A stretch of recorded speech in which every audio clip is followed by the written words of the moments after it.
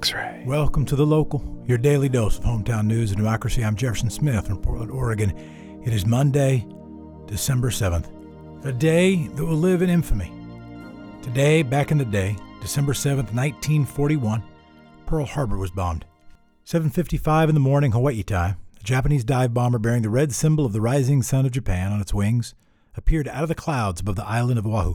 A swarm of 360 Japanese warplanes followed, descending on the U.S. naval base at Pearl Harbor in a ferocious assault. When diplomatic negotiations with Japan had begun to break down, President Franklin Roosevelt and his advisors knew that an imminent Japanese attack was possible, but nothing had been done to increase security at the important naval base at Pearl Harbor. In 1941, December 7th fell on a Sunday, and many military personnel had been given passes to attend religious services off base. At 7:02 in the morning, two radar operators spotted large groups of aircraft in flight toward the island from the north. But with a flight of B-17s expected from the United States at the time, they were told not to sound an alarm. Thus, the Japanese air assault came as a devastating surprise. 5 of 8 battleships, 3 destroyers, 7 other ships were sunk or severely damaged, more than 200 aircraft destroyed. A total of 2,400 Americans were killed, 1,200 were wounded. The surprise attack took a big bite out of the U.S. Pacific Fleet and drew the United States into World War II. By the way, December 2nd, 2020, 2,885 Americans died of the coronavirus. The next day, 2,857. The next day, 2,637. Today, back in the day, December 7th, 1928, Noam Chomsky was born.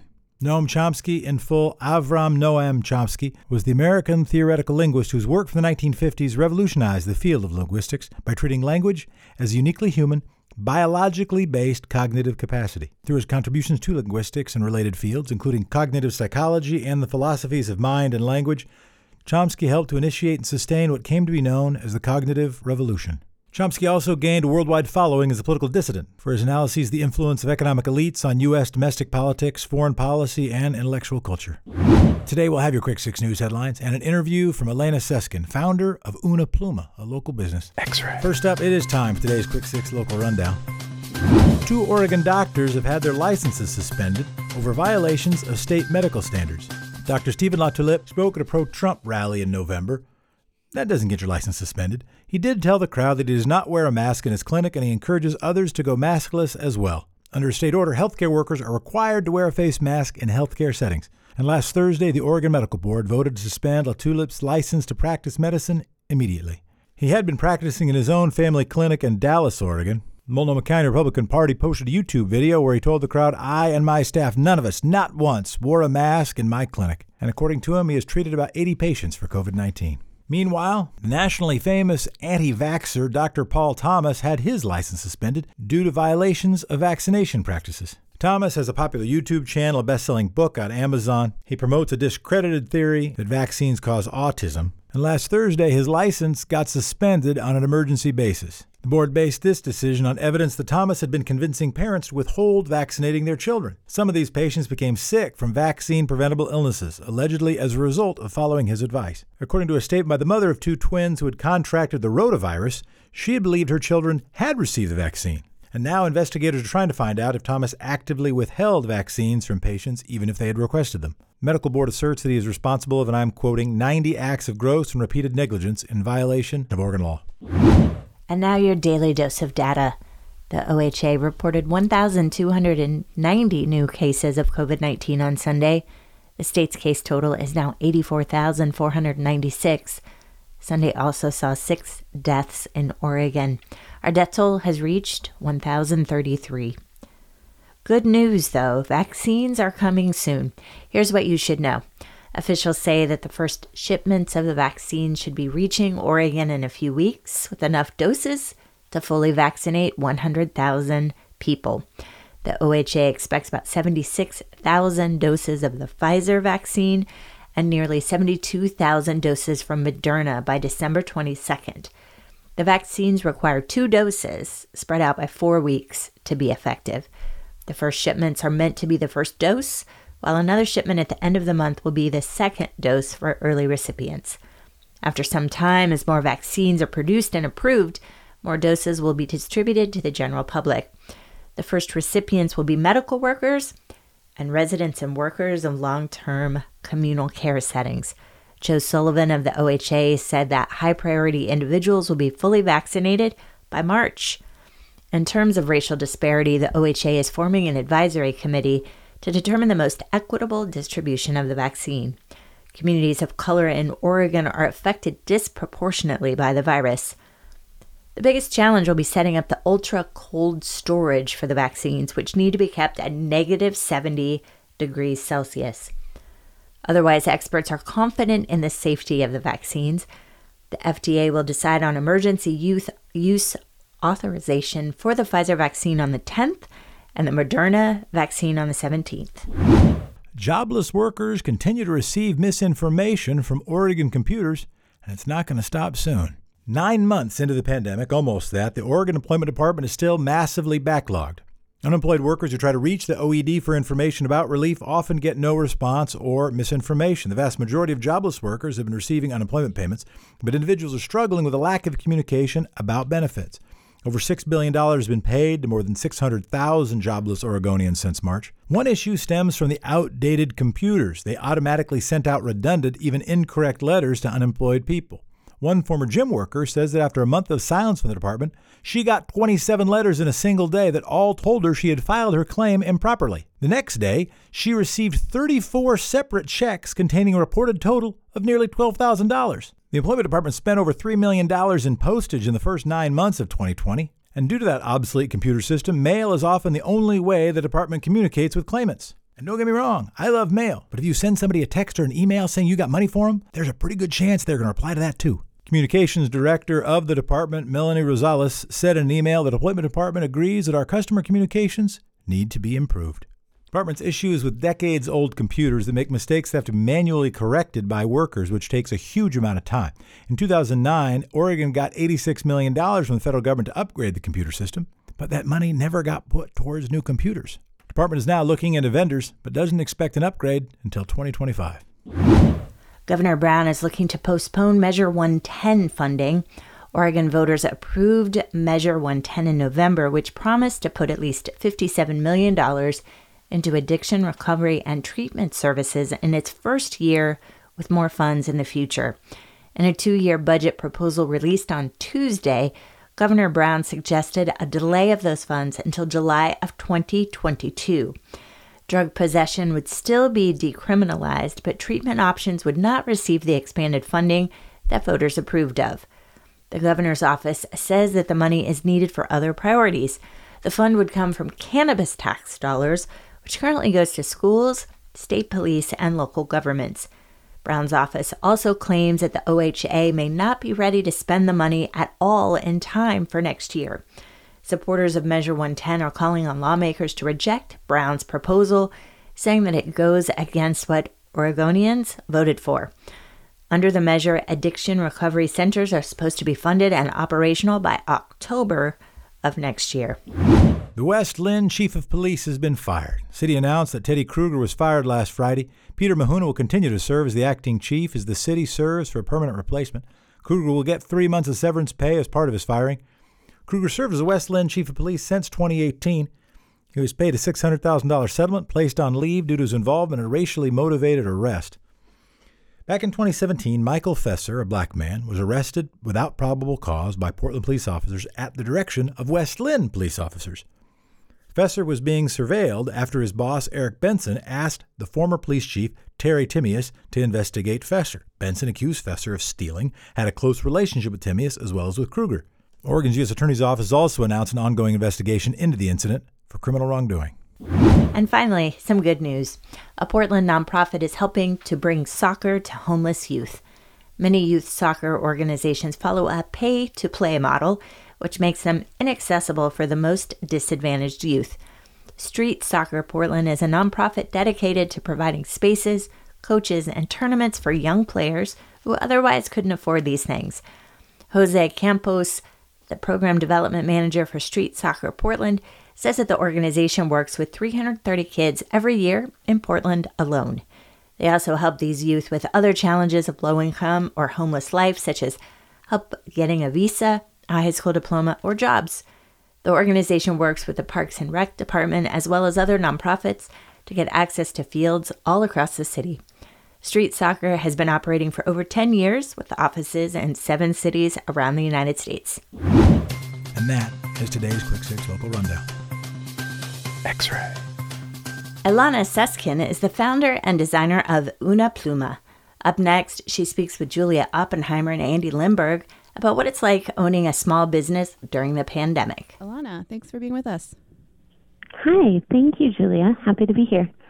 Tell us a little bit about your company, Una Pluma. So Una Pluma was actually started in Kathmandu in Nepal in 2008 as a small little local clothing store there where everything was being made there and sold there as well. And after the birth of my son, I moved back to Oregon in 2013 and brought Una Pluma back with me. And now, well, I started here at Saturday Market, and then with a small storefront and online, and slowly the online has grown and grown and grown, and our Etsy shop has become our primary source. Yeah, so you, before the pandemic, you had a brick and mortar, right? Do you still have a brick and mortar? No, and part of that was the pandemic, and part of that was kind of natural growth with my business partner. For that shop space, I was sharing the space with a jeweler, and so there had been some talks prior to the pandemic of if we would continue to share that space or if the clothing was kind of growing out of the space because it was very small. But yeah, then once the coronavirus happened, it became kind of silly to have a brick and mortar. Really, it felt really hard and challenging to think of how to create a safe space in a physical store, certainly in March. And so slowly I transitioned out of that and moved to entirely home-based. So you found yourself in the unique position of making like loungewear and comfortable clothing in a time when people are rarely leaving their houses. And the joke is people aren't wearing pants when they're on their Zoom calls. Did you see a huge boost in sales because of the pandemic? Huge, actually. So what happened is last winter, I started an underwear line, and it's just really comfy, high-waisted underwear and bralettes, just stretchy, comfy basics. And we've always done leggings and things like that, but started working with new materials on leggings too. And so the business was very well established in comfy loungewear. And then, once everyone was sitting at home all the time, I mean, why would you put on anything that's not comfortable? And I would say, we've noticed probably like a tripling in our online sales in the last. That's great. Yeah, in the last 8 months, it's been really drastic and amazing, and full of challenges too. I mean, it's amazing, and the production needs to be able to keep up with, supply and demand. You need to be able to keep up with what people are wanting, and production during a pandemic is challenging, to say the least. So, hi, this is Andy. Hi, Andy. Thanks for joining us this morning. Thank you. What challenges in supply line have you had to overcome that are maybe more pandemic specific? Yeah, so for a long time, our stuff is sewn in Kathmandu in Nepal, but the fabrics come from India. So for the first, 2-3 months, March until May, the border between India and Nepal was closed. So there was no fabric going from India to Nepal. So that was the first issue. The lockdown in Nepal was very strict for a long time, and so really nobody was sewing either for a couple months, and then they needed to figure out how to space people more and how to just make sure it's a safe environment to work in, and which results in slower production because really it's less people, more space.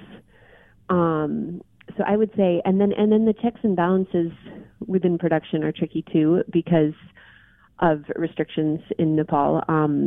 There for a long time you couldn't go between districts in the city, and so often the design team and the women that I work with who help with designing live in a different zone than, say, where everything is sown.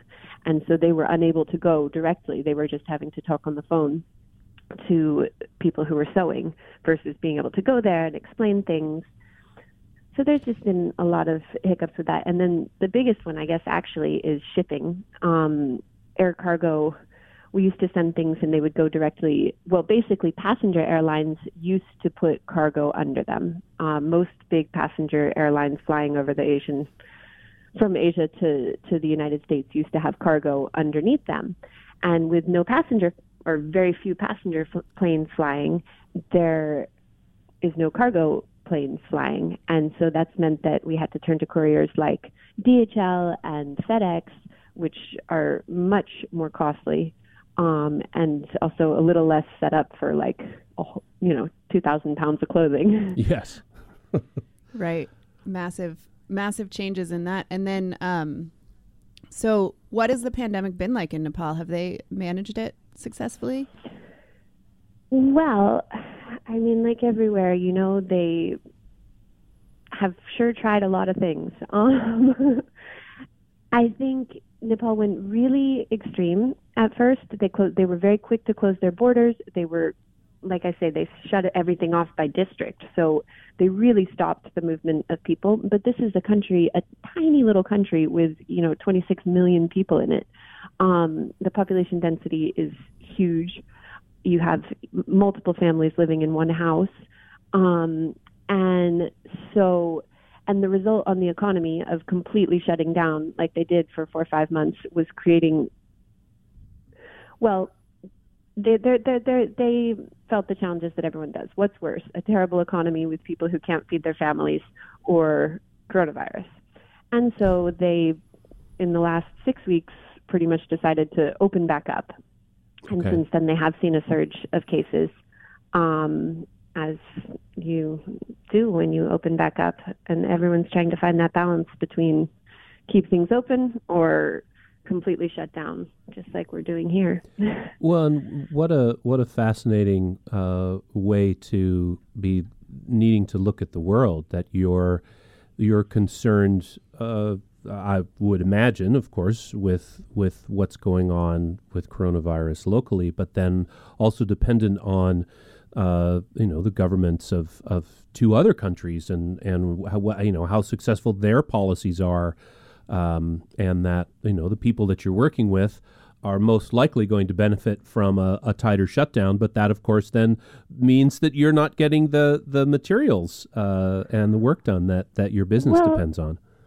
Yeah, it seems, it's so complex. Even when the government was really tightly shut down, you could work if you lived in the same district you worked in. Okay. There was little ways. I think just like we've had to do here when things shut down, everybody ultimately needs to figure out how to work. Mm-hmm. Because if you're not working, how are you going to eat? How are you going to feed your family? What are you going to do? And so, people did get really creative in how to work safely, either from home or in a safer environment in Nepal. And I think I don't know where the pressure came from for them to open back up. They have big holidays, actually. They have like a month-long holiday that is most of October, or it splits half October, half November sometimes. And I think that the pressure came to open up for that because traditionally families travel home to their villages for that month. And I think everyone was just fed up and they decided to open for that, which is kind of, you're right. It's so interesting to watch what we do here versus what other countries do, and as we head into holiday season, and we hear, oh, don't go to grandma's house and all of these things. And then you look at somewhere like Nepal where they were like, go home. Yes, go to grandma's house, please. Right. And I think when people start moving around like that, it really does put a population at risk. And Nepal is feeling that right now. And it will be interesting to see if they decide to keep moving around like that or return to more restrictions. So how is your supply feeling? Pretty at par where you want it now? Have you kind of worked out those kinks? Well, so we got a massive order out before the holidays, which was incredible. And amazing that it even arrived here. It was 32 boxes, giant boxes, that kind of all scattered around the world and then suddenly made their way back to Portland. And so I feel great about the current. Right now, I feel pretty good. I think, well, great is no. Usually, annually, I travel to Nepal in November, and typically at that time, there's a whole bunch of kinks we work out. You know, there's like a built-up year of things that I walk in the factory and talk to everyone about and say, okay, we've dealt with this. How can we do this? How can we fix this? And we problem solve and we work through a lot of stuff. And not being able to do that annual trip, I'm feeling the repercussions of that and trying to figure out how to, you know, get on WhatsApp at midnight when it's the right time of day there and talk to people that way. But I definitely feel like we are missing, it's not the same to connect over a screen, as we all know. Mm-hmm. Yeah, not at all. What are some of the silver linings for you for the past 7 months or so? Well, I mean, certainly huge increase in sales and stretchy things. Wonderful.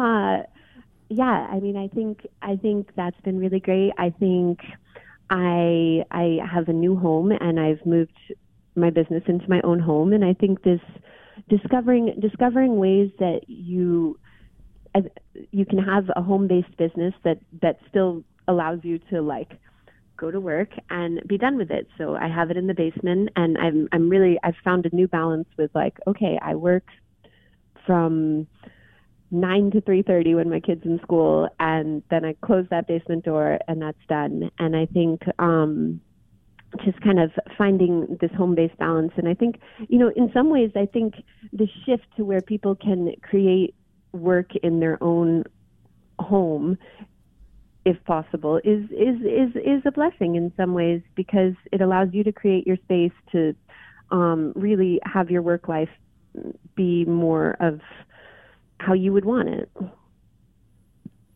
Yeah, that's I think a lesson that a lot of us are learning is how to close that basement door. Mm-hmm. And be. Thankfully, mine has like a little chain. You just lock yourself out. Yes.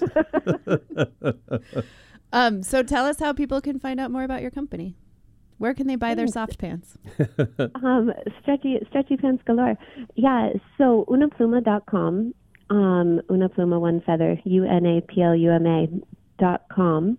And I'm still getting a bunch of the new stuff online, new cozy sweatshirts. We have a new 5-pack of underwear. Masks. Yeah. You have masks that are very comfortable. You know, our masks are selling out like wildcakes. Let me tell you. I can attest that they're very comfortable. It doesn't matter how many I order. They just gone. Well, it's a good problem to have. Yeah. Mm-hmm. Masks. Yeah, I think that's also been an interesting endeavor in this pandemic, is creating masks that are comfortable and really trying to present them as something that's like your underwear or socks, you know, making them affordable, comfortable, and something that you can just throw in the wash at the end of the day. You know, get a pack of 3, get a pack of 5, whatever, and have one for the day and throw it in the laundry at the end of the day. Mm-hmm. And I know that there is lots of politics around masks and things like that, but I think if we can all just see them as something that you grab and you throw in your pocket for the day and use as needed, it's really a benefit to society. Absolutely. Agreed. Well, thank you so much, Elana, for joining us this morning. Thank you, Julia. Thank you so much for having me. Yeah, have a great day, everyone. You too. Thanks. Thanks to Elana for joining The Local, and thank you for listening to The Local, your hometown in about 30 minutes. Share it with a couple friends. Have a wonderful week. And thank you, Democracy. Talk to you tomorrow. X-Ray.